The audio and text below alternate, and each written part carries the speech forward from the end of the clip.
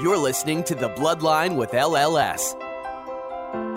We'll be joined by experts who will help us understand current issues and resources available to those diagnosed with blood cancer. Holidays and, those things mean so much more now than they did prior to cancer entering our lives. This may potentially be a cure for some patients. We'll also be speaking with patients and caregivers who will share their cancer journey with us to better understand life after diagnosis and let you know you're not alone. Beforehand, my job was to earn a living for my family. My wife said to me, your job now is to live. And that's what I'm doing. I'm living my life the way I want to live it, and I'm really enjoying it. It's a much more fulfilling life. Let's get started. Welcome to The Bloodline with LLS. I'm Alicia. And I'm Lizette. Thanks so much for joining us on this episode. Today we will be speaking with Tim Card, a CAR T-cell therapy recipient, diffuse large B-cell lymphoma survivor, and a father of 7. Plus a dog. Yes, 7 kids and a dog. Thanks for joining us today, Tim. Thank you so much for having me. I'm glad to be here. We're super excited to talk to you. We know that you were diagnosed with diffuse large B-cell lymphoma, which is the most common type of non-Hodgkin lymphoma. So when you were diagnosed, what was happening? How were you feeling? How did you get that diagnosis? Yeah, so when I was diagnosed, at the time I owned a gym. I owned a CrossFit gym. Oh, wow. And when you're the guy in charge, you're kind of always telling everyone, all right, do this, lift this, do it again, do it faster. Like, you don't really run the class by doing the exercises with them like you're in front of a spin class, but you're walking around and telling people what to do and all that stuff. And I just had this pain, like this nasty pain in my side for about a week. It just wasn't going away. And I thought I pulled a muscle, which is really not unusual considering my line of work. A pulled muscle happened. I've done it before, probably do it again. But it just felt off, just felt weird. And I was coaching one of the classes, and one of the other coaches there, she looks at me, she's like, Tim, you need to go. Like, something's wrong. I was all pasty and sweaty. I was sitting down a lot. I didn't have a lot of energy. Go to the hospital. Like, I'll close this up. You need to go. Something's wrong. So I went to urgent care, and they told me that, yeah, you either pulled a muscle or you've got gas. So which one of those would you like us to treat? So I said, yeah, please treat the pulled muscle, because going to urgent care because you got gas is just embarrassing. So I said, sure, we'll do that. He said, take some Flexerol and some Advil, and you'll be fine by morning. Everything should be okay. So I did that. That was about 9 o'clock. And by midnight, it hurt so bad that I drove myself into the ER. I couldn't take it anymore. Wow. And when I got there, they did all the CAT scans and all that stuff. And that's when things started to kind of get out of hand. Now, they didn't tell me what the CAT scan showed initially. The ER doc was kind of dodging around the whole thing. I said, well, what's going on? Why do I have this pain? He said, well, the ER's job isn't to diagnose, it's to fix the acute problem and get you to your doctor, and you should really see your doctor. So, okay, I will, but why am I in so much pain? Like, I don't have cancer, do I? And he says, well, you should really go see your doctor.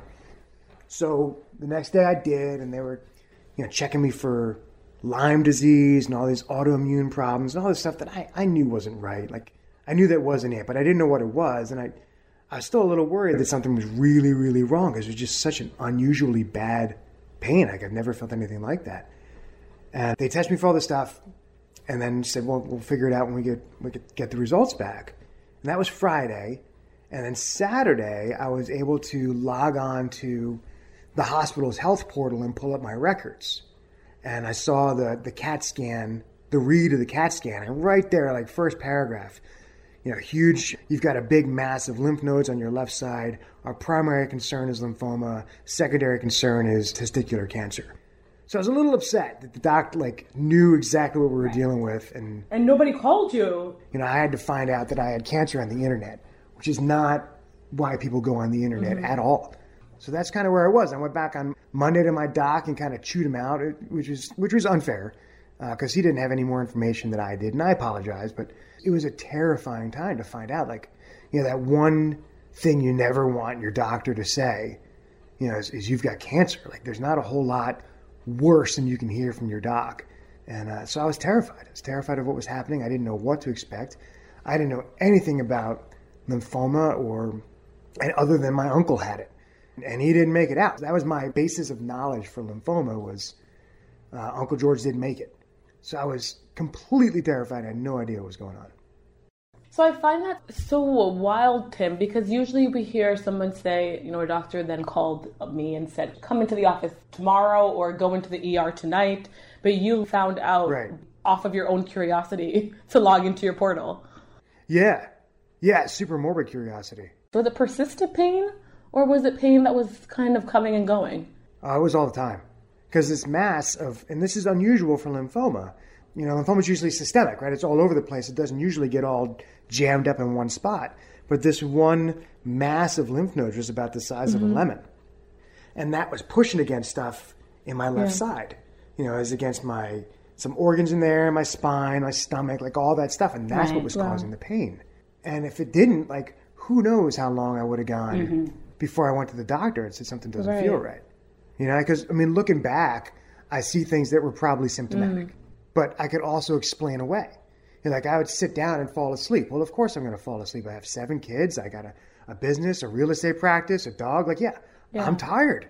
So when I sit down, I fall asleep. That's not unusual. But I would fall asleep, at the drop of a hat. And, people were worried about it. But Trisha was worried, but thought, well, he's just, he's working hard. So that was one thing looking back. Looking back at the gym, we recorded everything. We kept records of everything. We wanted verifiable, measurable, repeatable results. So I had about a decade's worth of workouts in my log, and I knew what I could and couldn't do.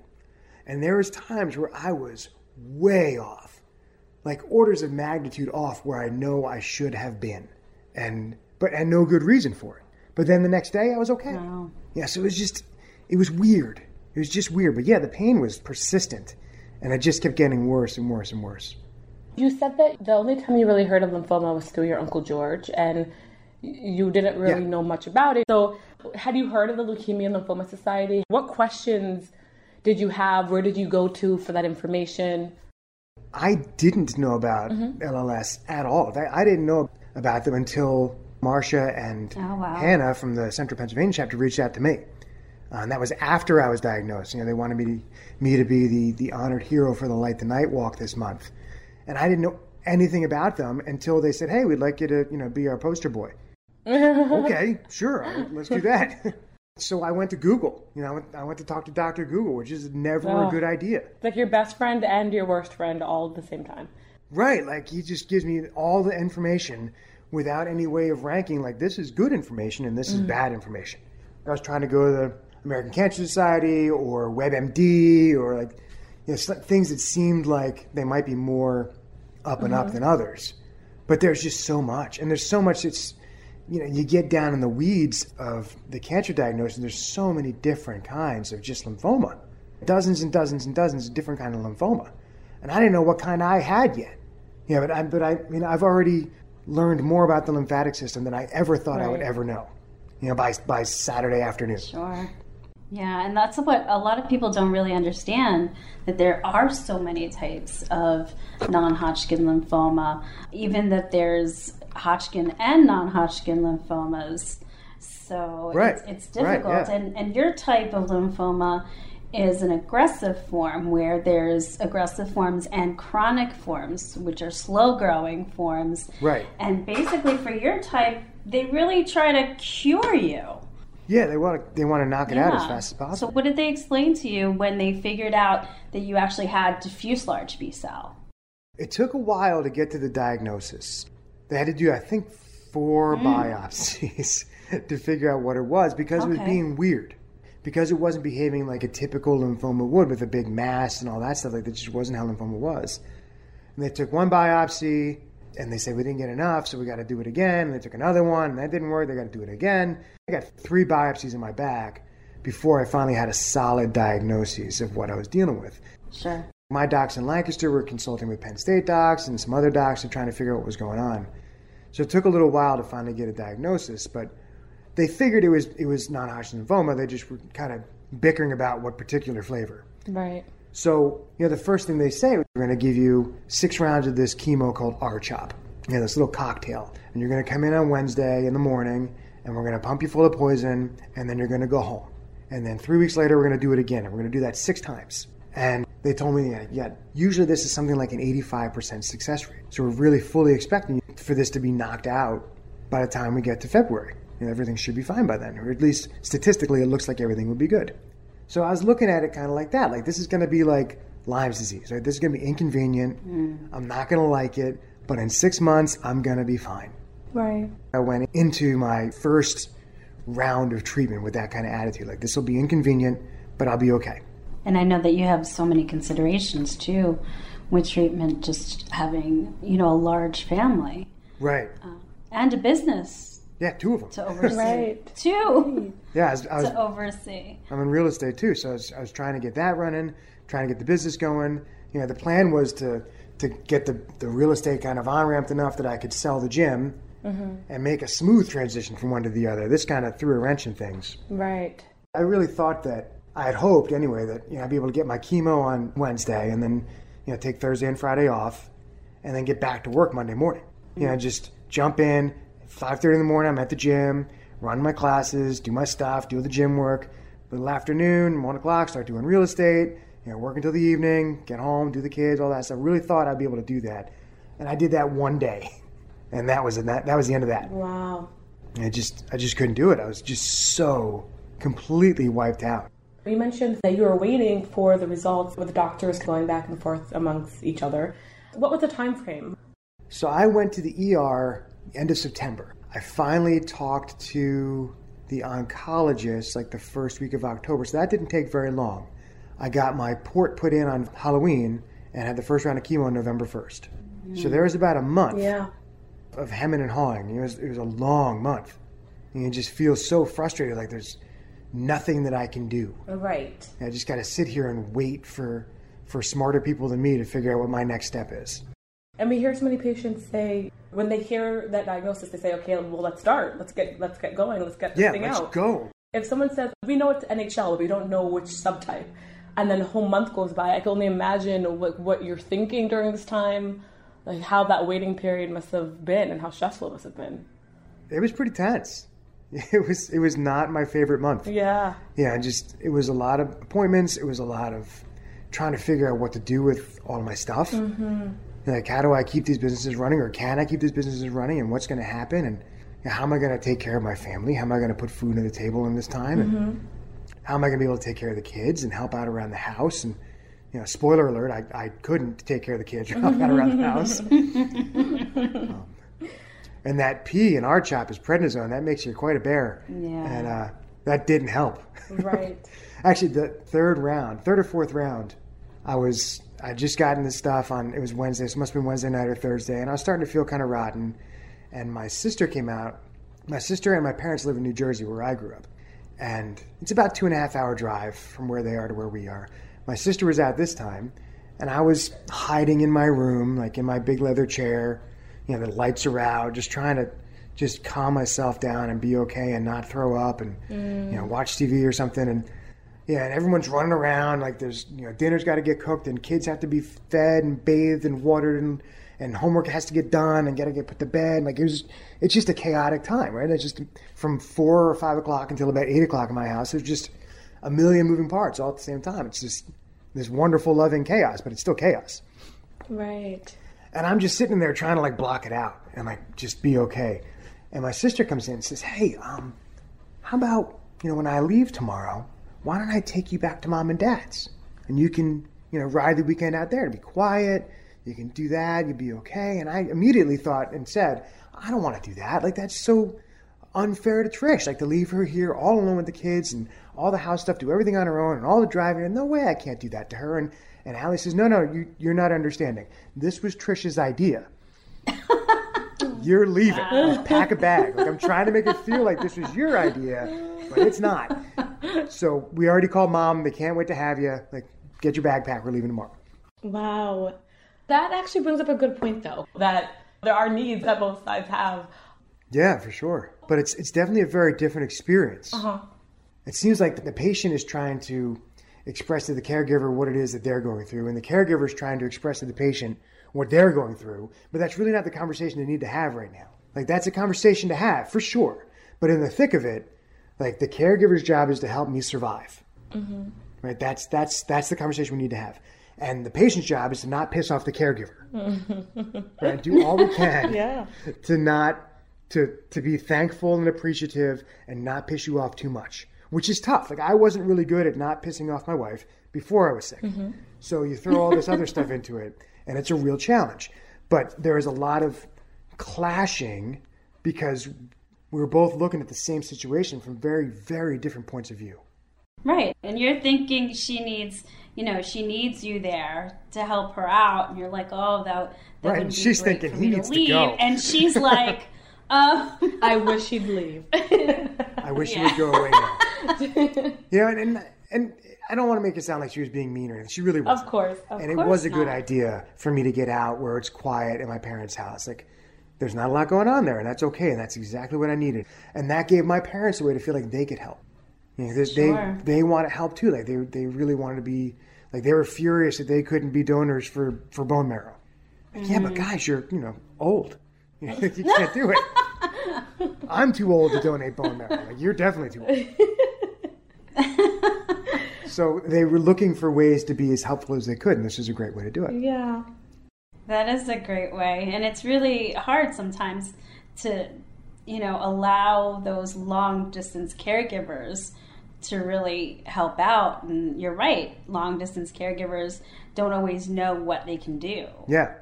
And that was part of what I was feeling terrible about. Part of the guilt that I was carrying around is like, yeah, they're driving 2.5 hours like every week for a couple of days. They go home for a day or two and they turn around and come back.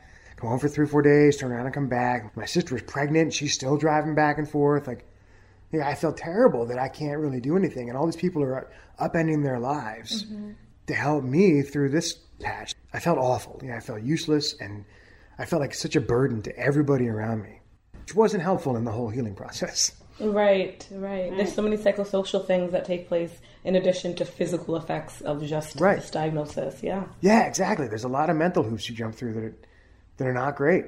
Right. You mentioned, so you were given R-CHOP, again, a drug combination therapy used to treat NHL. When was the conversation regarding CAR-T introduced? Sure. So after 3 rounds of R-CHOP, we took another scan, and everybody said everything looked great. But I wasn't feeling it. And I told the docs, I told Trish, I told everyone, like, I think something's wrong. Like, I don't think this is catching anymore. It felt different. And I couldn't put my finger on what it was. And I thought maybe I'm just being paranoid or, whatever. And the doc said, you got to let the medicine do its work. You got to give it time to do things. Everything looks good now. And it was. Like, the thing had shrunk from the size of a lemon to, like, the size of a grape. Like, on the outside, it looked like things were going fine. But internally, I really felt like something was wrong. I felt like something's not clicking anymore. And I don't know what it is, but I feel like something might be off. And everyone kind of, no, you just let the medicine work. And we'll see what happens. So I got my last round of R-CHOP on Valentine's Day, which is a very romantic way to spend Valentine's Day. It was great. We had a date night. We got to spend the whole day together watching bad TV in an infusion room. Very romantic. So we got the last one on Valentine's Day, and we got another scan, I think 3 weeks later or a month later. And the doctor's office called me the next day and said, hey, can you come and see Doc, like, right now? And I knew, like, immediately, like, that's not good news. Like, there's no way the doc is rushing me in to tell me the good news. So, well, I can get there pretty soon. So, how about 2:30? Like, well, it's 2:15. Like, yeah, can you get there at 2:30? Wow. Okay. This is a different experience than when you were first diagnosed. Yeah, this is almost a worse fear than I wonder if I have cancer. Right? That's a bad one. Right? But I wonder if the really strong medicine didn't work. Like, that's really bad. Because they tell you, like, the 85% success rate is true, but that means 15% of the people don't recover. And then you get, in my situation, refractory disease, right? This is growing in spite of treatment, right? So now I've got like a 15% chance of a long-term survival. That's a scary number to read. That's a scary number to hear. Absolutely. So when they figured out that, the stuff had come back, it was as big as a lemon again, like it had been growing for the last 6 weeks. This thing had been growing again. 2 months had been growing. They said, we can't treat you here in Lancaster. We're going to send you to Penn State Hershey and see those docs there. So that's when the CAR-T conversation came in. Initially, my initial oncologist said, you're going to need a bone marrow transplant. We don't do that in Lancaster. We'll do that in Hershey. So they set me up with Dr. Amen over in Hershey, and we started that conversation about a bone marrow transplant. And he's telling me about all the different kinds, and I was going to have to get someone else's blood, and there's a whole list. There's a couple 100,000 people on this list. We got to match them up, and it's not just finding the same blood type. You got to get all these protein markers that got to line up. I think there's 300,000 people on the list, and I got 2 matches, and he was ecstatic that there's 2. Yeah, 2 is a win. 2 out of 300,000. Those aren't great odds, but we found 2 of them. And then he says, but also we've got this other thing. We've got this side door issue we want to talk about too. You're probably like, what else? Ooh, there's another option. Cool. So Penn State hadn't done any CAR T procedures yet at all. And they were all ready to, and all the doctors had done all the training and everything was ready, but they were looking for an ideal first candidate. They really wanted someone that they could make a success story out of. Wow. And that ended up being me. I was relatively young. Before I got sick, I was in phenomenal shape. I didn't have any other underlying health issues. Dr. Amen called me annoyingly healthy. It's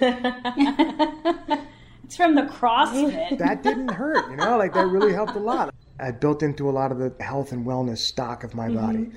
So I had some reserves to lean on. So they were really looking for a good first candidate. And that's when they brought it up. They said, would you be interested in being that? And I was a little nervous. I know the first time I do something is almost never the best time I've done something. So I was a little worried that did they have all the kinks worked out? Have they ironed out all the procedures yet? Mm-hmm. But I also figured, these guys aren't just going to wing it. They've got all these people that are going to be looking at it, and I'll probably have more eyes on me in this situation than I would in a bone marrow transplant, which is at this point kind of run of the mill. Mm-hmm. There's nothing really exciting or new or cutting edge about a bone marrow transplant. They've done thousands of them, thousands and thousands and thousands. This is the first. So I know I'm going to have a lot of people following this and making sure that I'm okay. Mm-hmm. So that's how I learned about CAR T. Would you like to be a guinea pig? Okay. So Mountjoy resident becomes the first patient at Penn State Cancer Institute to receive CAR T, huh? Yeah, it worked out well for them, right? I was right up the street. Very convenient. I checked off a lot of their boxes. Right. So we had to get the hospital to approve it. We had to get my insurance company to approve it. There's a lot of things that had to all line up. And in the meantime, while this is all happening, we're still going through the bone marrow transplant process because they ran parallel, until we had to make a hard decision, one or the other. Sure. So both those trials. So in the meantime, I'm getting salvage chemo. I had to get a week worth of radiation at one point at the end of July or beginning of August. So things are still progressing. I'm still very sick. Yeah, but nothing's getting done that's going to actually cure me until September. So this is May or April that I went to go see him first. So from April to September, it was just keep Tim alive until we figure out what we're going to do. Wow. And I want to actually address something that you said. When you said doctors aren't going to wing it, I think that's also something important to note because at LLS, we always want to educate patients, caregivers, and really anybody that clinical trials isn't something where they just came up with it yesterday. You know what I mean? Right. And said... It wasn't some mad scientist ooh, let's try this. Exactly. It is, clinical trials, they're used to determine the most effective and safest treatment for a disease. And like you said, it is understood that because it is a trial, you are kind of being watched more because they're really trying to figure out every single detail of that trial. Yeah. This is beyond clinical trial phase. I was just the first one to get it at Hershey. Well, it's important that even before it got there, that they've spent years in clinical trials. Getting ready, getting stuff set up and ironing out a lot of those kinks. Right. And the other reason that we decided to go through, because he left the choice up to me. Either one you can do. Mm-hmm. They've both got their pluses and minuses, and they're both about as effective as the other. There's not a lot of long-term studies on how well CAR T lasts for 20 years, right? Because it just hasn't been around that long. Right. So the initial effectiveness looks to be about the same, 40, 50% in that ballpark. But what I was trying to do, and what the way he presented it, was what I was trying to do is manage the worst case scenario. Mm-hmm. So if I get CAR T, or if I get a bone marrow transplant, tried and true, everybody does this, if I get this and it doesn't work, what's my next choice? What's the next run down the ladder?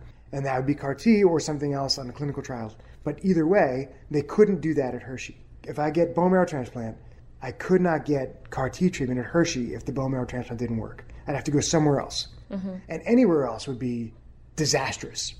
Even Philadelphia would be extraordinarily difficult for my family and myself to do that.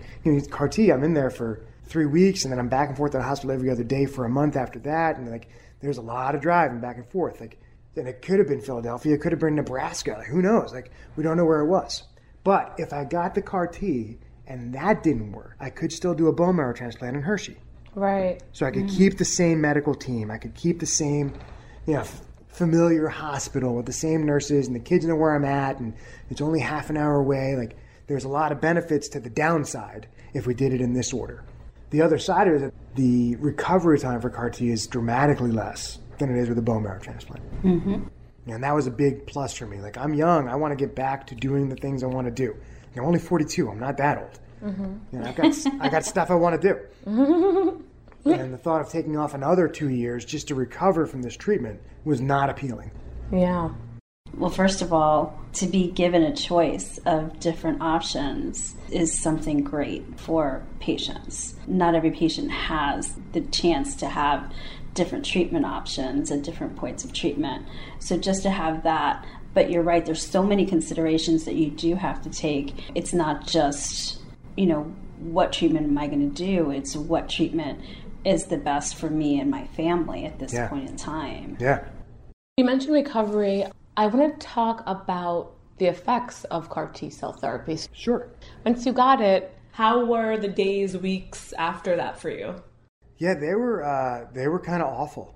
So when they took the cells out of me, beginning of August, I think it was the first or second week of August, they took the cells out. And that took all day. They hooked up to a phoresis machine. They put a drinking straw-sized catheter in your chest, to pull the blood out. It's a disturbingly large straw that they stick right into your jugular. Wow. It's really, really big. And they leave it there for a couple of days, and then they pull it out. They pulled it out of my chest with no anesthesia whatsoever. They just yanked it out. What? Oh yeah, it hurt really bad. A hose is really what it looked like. But they put that in, they ship them off to California, and I wait. I wait about 3 weeks. I came in on the 9th of September. They gave me one last round of chemo to try to wipe out as much of everything as they possibly could before they put the cells in. They wanted to take care of as much as they could. So when they put the new cells in, there's less friendly fire. Let's just focus on fighting the cancer cells. So it was weird because, I'm the first one, right? So when they put the stuff back in, the whole hospital room, there must have been a dozen people in there. Wow. All watching this. It was really odd. So I'm lying in the bed, and Trisha's sitting next to me holding my hand, and they're pumping this stuff into me, and it smelled really, really bad. Wow. The scent was it was like burnt garlic and creamed corn. Wow. It was a really bad smell. I guess that was the antifreeze or whatever it is they used the thawing agent, because they brought it in frozen, and they had to thaw it out and real quick put it into me. And the thawing agent smells like burnt Thanksgiving. That is actually very vivid, and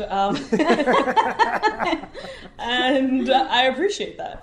Yeah, and everybody's standing around watching me. They said it was going to take half an hour, but I'm a CrossFitter, so I do everything faster. So I got it done in 6 minutes.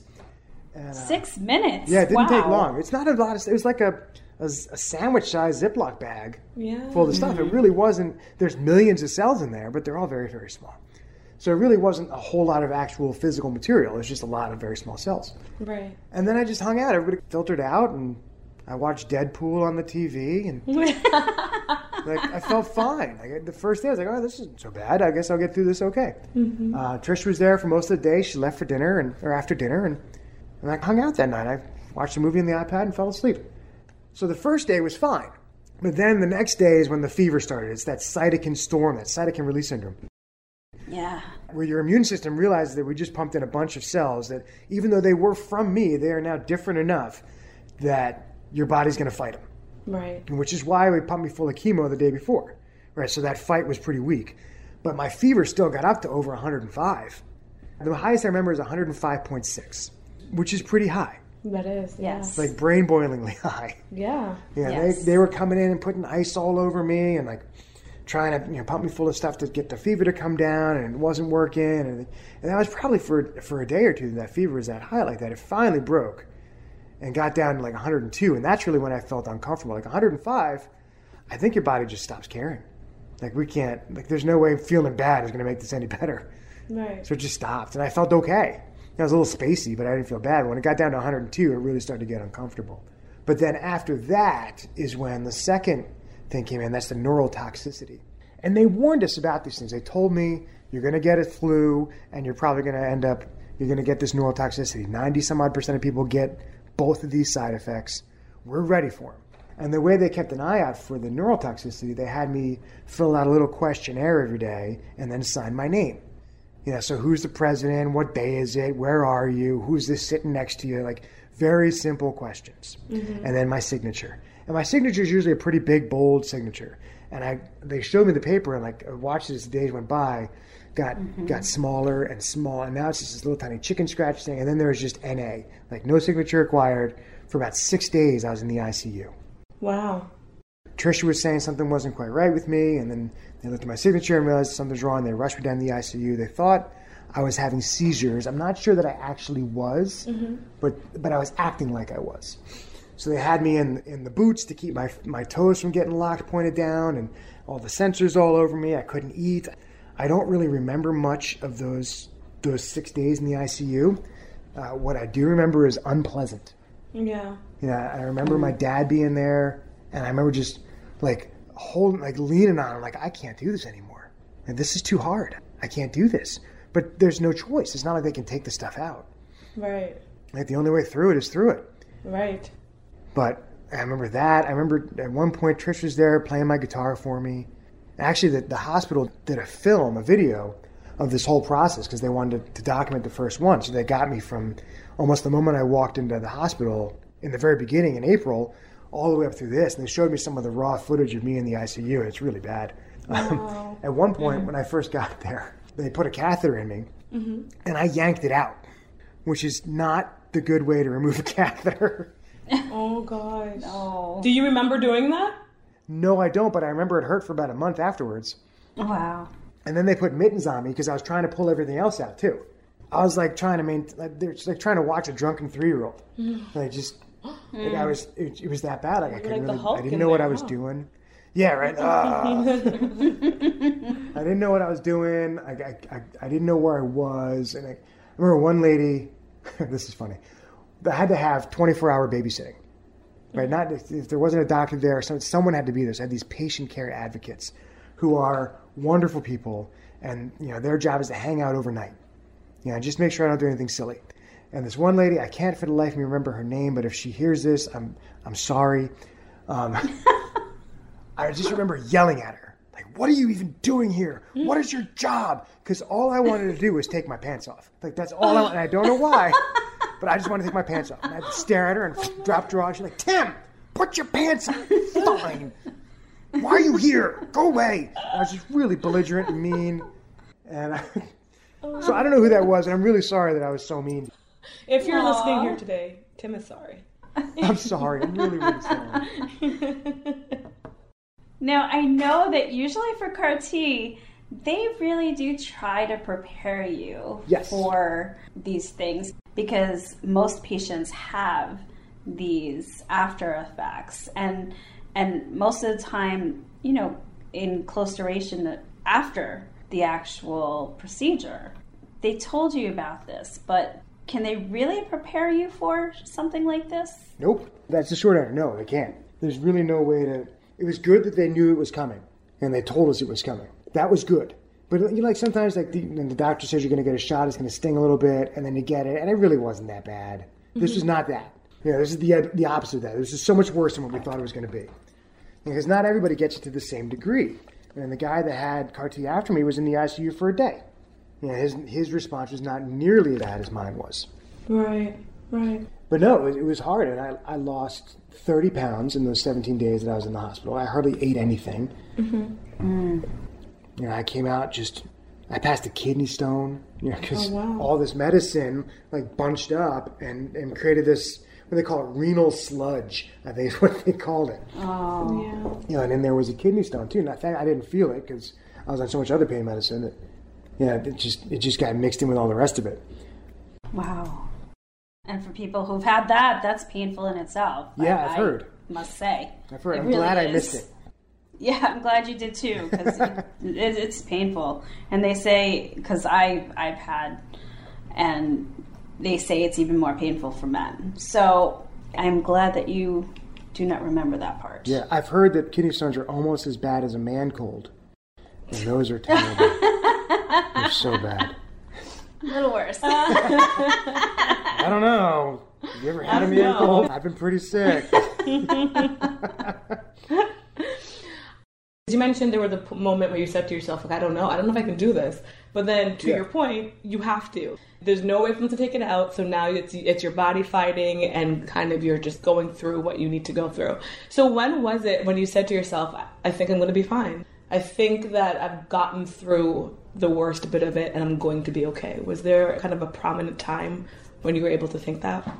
I think when I got out of the ICU, and I went back up to the 7th floor where the cancer ward is, I felt like, okay, that's probably the worst of that. But getting through the treatment and feeling I'm going to survive the treatment is a different time from them feeling like I'm going to survive this disease. Mm-hmm. Yeah, so I felt like once I got out of the ICU, the treatment wasn't going to kill me. Right. But I was still concerned about the disease. And I really didn't know, and we wouldn't know if this worked. I think they said you don't know if it worked until it works. Either the cancer goes away or it doesn't. And then they initially said, and it's going to be about 2 years before we know whether or not it worked. So I was really geared up for 2 years of angst, just not sure what's happening and not knowing if I'm going to be okay.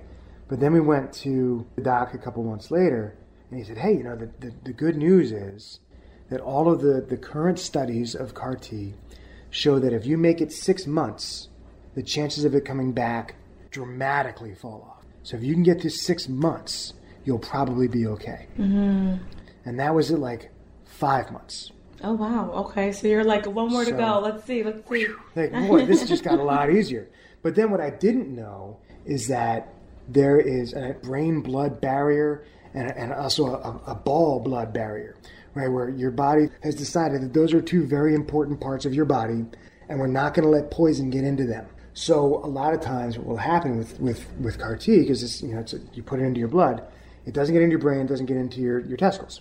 So the cancer will hide out there and wait, and kind of wait for things to simmer down for a couple months and then pop up again. Mm-hmm. And that happened to someone else at the hospital that I knew. And I found that out, 5 months later, or 5 months away from my treatment. Oh man, I didn't know that was a possibility.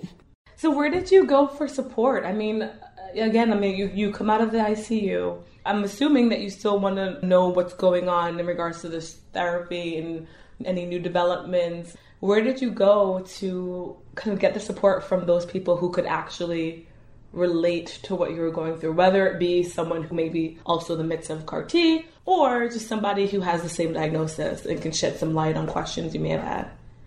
Yeah, the first person, when I first got sick, there's another woman at my gym who also had just gotten through cancer. I just found out and I was terrified, and she sat me down and she just looks me right in the eyes. She says, welcome to the club. Mm. And I'd never thought of it that way. I'd never heard it expressed that way because I was never in the club. But here it is, now we're all part of this. So I knew there was people out there that were sick, that had been through stuff like this, and were here to help. But I didn't really meet a whole lot of those folks, until I was in the hospital, and I went to the first support group there. I didn't lean on a lot of sick folks. Now, we got a lot of help. You said, who did I lean on for support as far as taking care of stuff at home? And we had a meal train set up within a couple of hours of finding out that I was sick. The gym ran itself. The coaches stepped up, said, you get better, we'll take care of this. Right. And they ran it while I was sick. I didn't have to go in at all. And they just took care of everything. And then when I found that I was still sick, I sold it to one of the coaches. One of the people that had stepped up and helped. I said, I can't do this anymore. You want to buy it? And they said, yeah, sure. So I sold the gym to her. People from the gym, people from our parish here in Mount Joy, in our church, people from the community like that, they really stepped up, and my family, to help out with the day-to-day stuff. But as far as, cancer folks, I really felt pretty alone. And that's part of why I'm doing what I'm doing now, to let people know, especially people that are new to this and new to this whole cancer club, that you're not alone, that you're not out there alone. There's people that can help you. There's organizations like LLS that I didn't even know about that can help in tremendous ways. Besides just helping out with the research side of things. Like, there's very practical day-to-day stuff that you can help with. There's support groups that are out there. There's people that have been through this. There's ways to not feel alone. Because that was a big struggle, was just feeling very isolated from the rest of the world. I just think it's important to make those connections, and we do hear from a lot of our patients and caregivers alike that keep saying, I felt like I was the only one going through this. Exactly. And they'll meet each other and they have similar stories. And they can't believe it because they really felt like, nobody else is going to ever feel this way. Right. And you hope nobody does. Yeah, but the truth is there's unfortunately millions of people that do. Right. Mm-hmm. There's millions of people that have cancer right now that are in the thick of it or that have beaten it. Right now. So we're not alone, but it's a very isolating feeling. Mm-hmm. And that makes the physical, we were talking earlier about the mental side of it too, like feeling alone is not helpful for feeling better. Right. And even though I was surrounded by people, like surrounded by the friends and family that love me, like it was a different type of loneliness that I'd never experienced before. I think that's why it's so important, like you said, for people to find what is out there and connect either locally or whether it be an online platform. Here at LLS, we created weekly chats. We created this podcast. We also have LLS Community, which is a community of blood cancer patients, survivors, caregivers, and they create a profile and they're able to communicate and converse with each other, ask questions, answer questions that are posed to the entire community, and then really have that fluid conversation about whatever the topic may be. And it's because of the belief that no one should have to face a blood cancer diagnosis alone. Yeah, for sure. Because it's not good for you. Stats have showed that being in isolation and kind of being in that mindset of I'm alone will do nothing to help. No, nothing at all. It does no favors. Yeah. I've been really blessed in the last couple months since I've been out to be able to talk to a lot of patients at the hospital. Like, they'll have people that are going through CAR T call me. I mean, they always ask, but I always say yes. Like, yeah, please have them call me, and I'm able to walk them through that. Through being the honored hero with you guys in Central Pennsylvania, I've been able to speak to a lot of people who raise a lot of money to help out with you guys and all the work that you're doing. I'm on billboards with Hershey, which is kind of weird. There's probably a dozen billboards around here that have a picture of me all bald and scary on my bike in my garage. And it's very odd. It's very, very odd. But it's opened a lot of doors for me to be able to be that person for somebody else. I really feel strongly about doing that, about being able to help initiate the new members.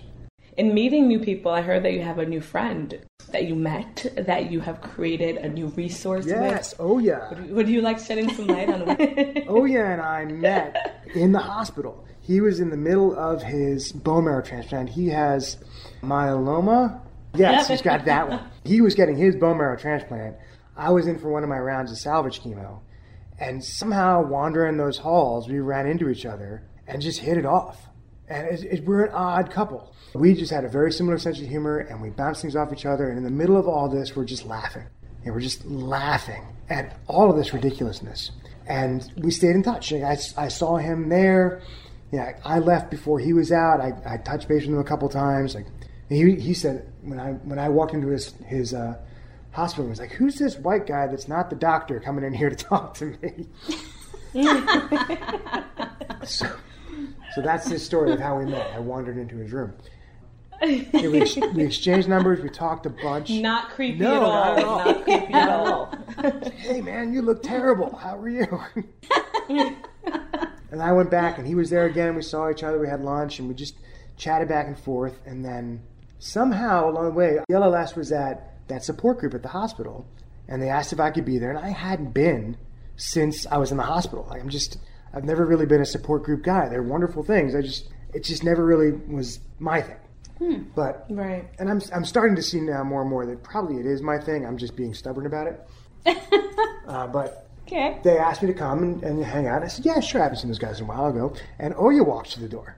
So, oh man, look at that, because he lives like a long way away from the hospital too. And like, how about that? So we started talking again, and we were laughing with Hannah, and Hannah says, hey, you guys should like start a podcast.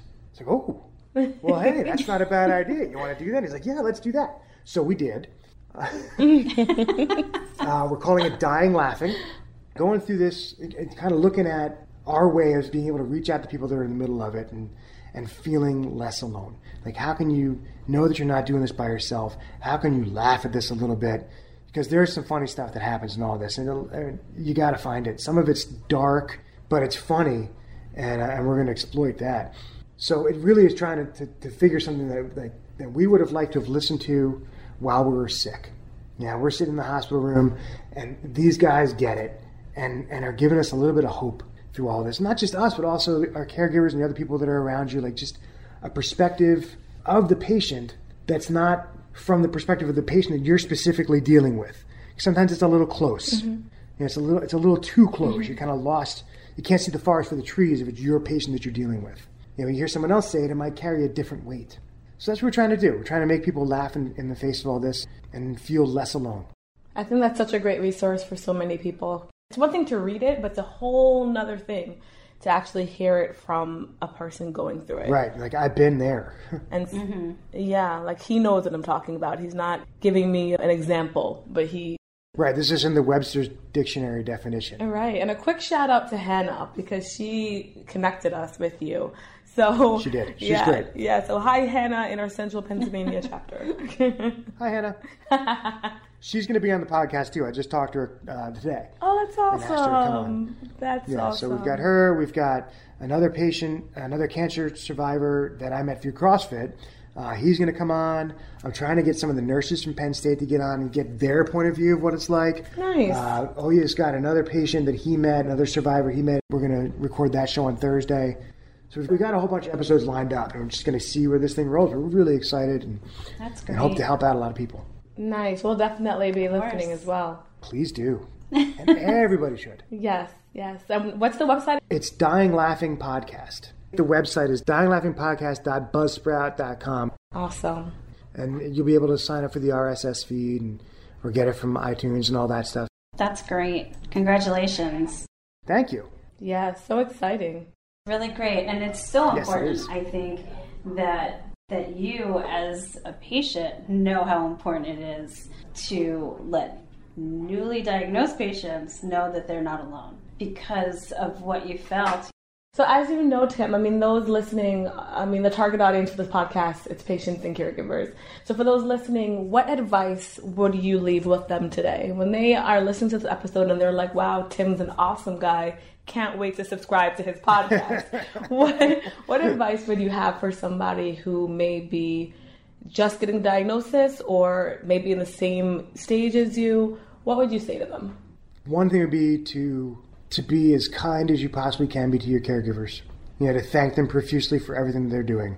Because it's hard on them and you may not see it at the time because you're going through your own stuff. Really try and be as kind and loving and patient as you can be in the situation.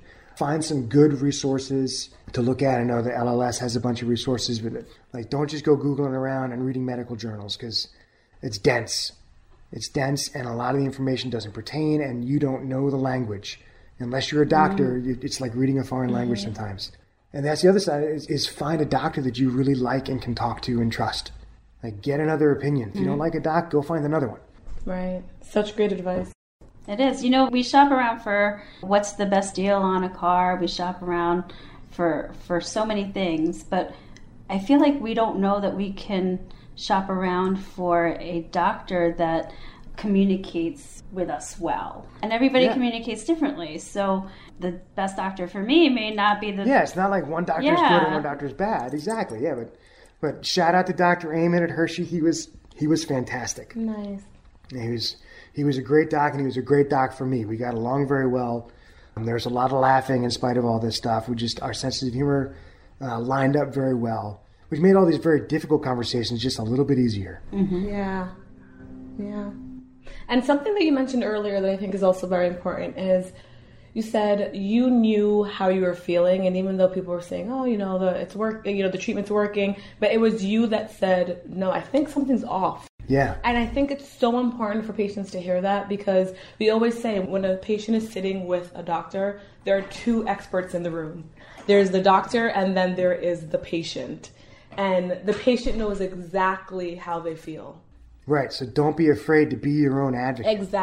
Exactly. And I mean, many times people will say, the doctor knows it all. They know more than me. Let me just sit here and listen. But if something feels off, it's your body. Right. And it's so important to know that that's exactly the time and place to get all your questions out. And if you can't get your questions out or you do feel uncomfortable, so many doctors tell us, that's not the doctor for you. Right. Find a doctor you can talk to. Exactly. That's exactly right. So how are you feeling now? Now I feel pretty good. I ride my bike 60 miles or so a week. Wow. I've got a nice little garage gym set up in my garage. Mm-hmm. So I'm not back at my CrossFit gym, but I do work out with some folks in the garage and throw some weights around and have fun. Tim, on our homepage on thebloodline.org, we have a phrase, after a diagnosis comes hope. If you were to finish that sentence, what would you say? After a diagnosis comes...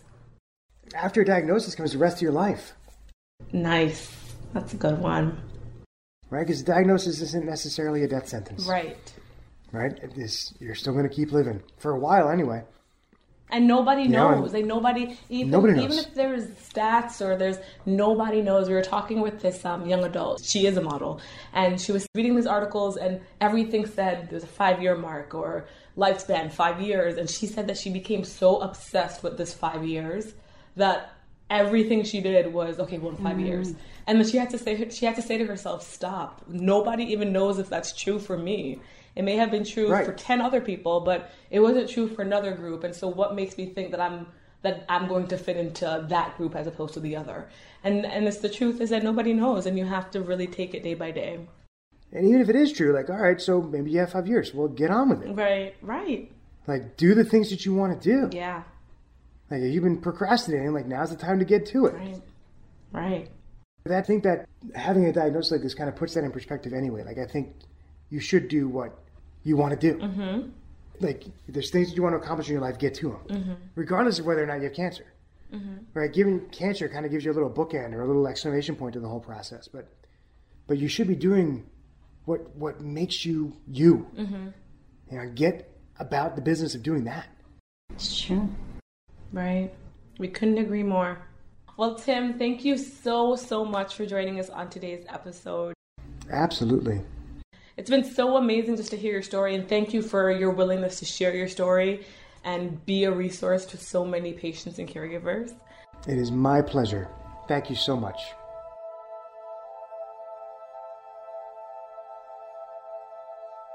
Thanks for listening to The Bloodline with LLS. We can be found on iTunes and other great podcatchers. You can subscribe at www.thebloodline.org. Be sure to check out our archive section on our website for previous podcasts. Be sure to rate and review us on iTunes. Keep up with LLS by following us on Twitter at LLSUSA and Facebook at the Leukemia and Lymphoma Society. Until next time.